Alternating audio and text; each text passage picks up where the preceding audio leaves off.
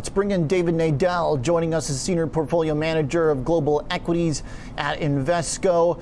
David, great to have you on the show. This morning we see that emerging markets doing a little bit better than equities here in the U.S. One of the main themes from your outlook going forward is that that's a dynamic that's going to continue, that we might see U.S. underperformance.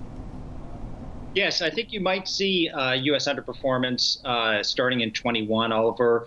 You know, the past decade, the U.S. outperformed international equities by a wide margin, but it's extremely rare for a country to repeat that 2 decades in a row. In fact, the decade before that, the U.S. was the second worst performing major equity market in the world. So we definitely think that there is a huge gap in terms of valuation within my space, which is international small and mid. You compare, my index to, let's say, the Russell 2500, which would be the U.S. equivalent. And, my index is putting up internal rates of return that are 30-40% higher, dividend payout ratios that are 60% higher, but a valuation that's 40% lower. That is not a sustainable gap. And I do think that that gap is probably going to normalize or begin to normalize as we enter this new decade. David, there are a lot of sort of trends that kind of fit this same blueprint, where there are valuations that seem prone for reversal. There are otherwise just about every sector that's underperformed big tech here in the U.S. I mean, whether it's domestic small caps, if it's value stocks, even quality stocks from a balance sheet perspective. And for years, we've heard this notion of rotation towards that. But it hasn't come to fruition. And a lot of that, it seems to have been just tied to this overall environment of low rates, increasingly lower rates, plenty of risk taking, an appetite for high growth and no profits. So what changes that? What's going to be the spark this year? Because I see a lot of expectations now that we're finally going to make this big U-turn. Is it already happening in your mind as we've seen the last couple months, or does something still need to fall into place to really spark that reversal? Well, we do think inflation is a threat on the horizon. That tends to be good for smaller companies. It is true, to your point, that value has been extremely challenging for a long period, and a lot of people have adopted kind of a risk-on attitude, assuming just kind of unbridled bullishness. We're not in that camp. We take a quality approach. Quality has actually done pretty well over the last decade. And I think that quality does well in almost any market environment, except for your kind of dash to trash, cyclical rally. The cyclical rallies, though, tend to be short-lived, and they tend to be 1 to 2 quarters, whereas someone who's got a quality approach, over the years is putting up, very strong risk-adjusted returns, which is our approach. It's been tough to beat U.S. tech. We're not really competing with that. I mean, you have just a sort of an unprecedented level of market cap taken up within the S&P 500 by tech.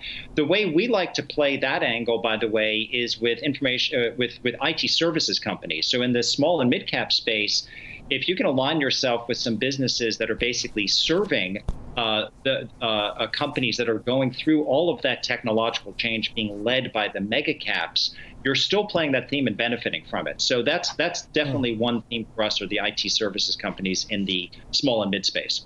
When you say you don't compete, David, certainly the benchmark is not to the NASDAQ for a small to mid cap international portfolio manager, but for investors that have allocations that they have to think about, or for RIAs that are watching, that work with clients and trying to figure out what to allocate.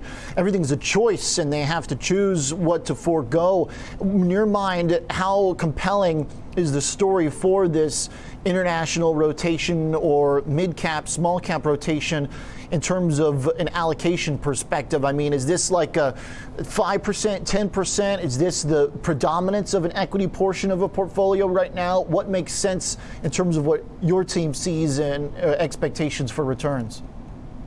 Yeah, it's a great question, Oliver. I mean, look, we take a pretty extreme view, which is that international SMID should be about 35% of total equity allocations. The way that we get there, and by the way, it's close to 100% of my personal savings because I invest in my own fund. But the way we get there is, look, international beats U.S. about 40% of the time. The U.S., if you look at longer periods of time, the last century, it's not the number one performing market. It's not the number two performing market. There are a lot of countries out there that beat the U.S. over longer periods of time for total return. But if you look at that overall picture, okay, international beats U.S. about 40% of the time. Within international SMID beats international large about 85% of the time. Okay, so people typically go to international large cap and mega cap when they're thinking international, but the reality is that that international SMID beats international large on a rolling basis about 85% of the time, and with a much better risk-adjusted return. So if you think about 85% of 40%, you're at about 30 to 35% of your total equity allocation should go into international SMID. Now, I recognize that's a radical position, because on average, U.S. asset allocators have less than 1% of their allocation to international SMID versus about 13% for U.S. SMID. But if you're just thinking about returns, and risk-adjusted returns are dramatically better for international SMID than U.S. SMID. I mean, U.S. SMID is a volatile and much lower quality asset class. So we take a pretty principled view that it should be a big allocation. So the point here is that even within the market cap allocation, that the international small and mid cap SMID is something that's more compelling, even within that category. What kind of companies are investors buying, David? I mean, when you look at your fund, walk me through what some of these big holdings are. Are these kind of old school industrial type of stocks, or can you buy a small to mid cap international company, a non-U.S. company, and still get a software play or still get a high growth play? Yeah, you can really get it all, Oliver.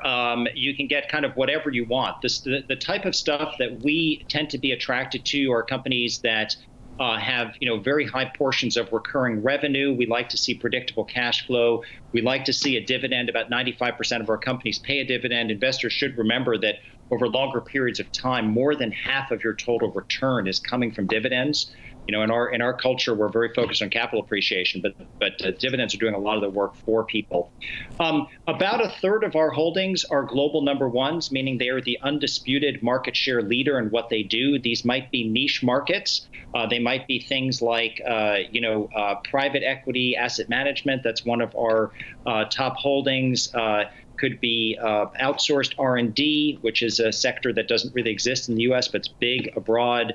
It could be in IT services, as I mentioned. Some of the world's leading in vitro diagnostics companies, which have been in the spotlight during COVID, are SMID caps, believe it or not, because they're specialized in certain areas, either on the hardware side or on the assay side. So it can range. The world's leading producer and the inventor of cochlear implants is an example of a company that we own. The 75% market share, tremendous history of this business, which created the cochlear implant, which gives the gift of hearing to people. That's a SMID cap, a little bit on the large market cap side of SMID, but that's the space that we operate in. So you think of a lot of global leading companies, global number ones, and if not, then the country number one or a regional number one. And so these are companies that I think by any standard of quality are right up there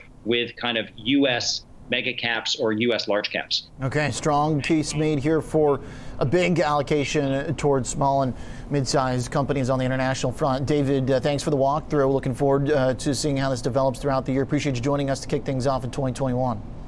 Great. Thank you, Oliver. Happy New Year. Thank you. David Nadel is a senior portfolio manager of global equities at Invest.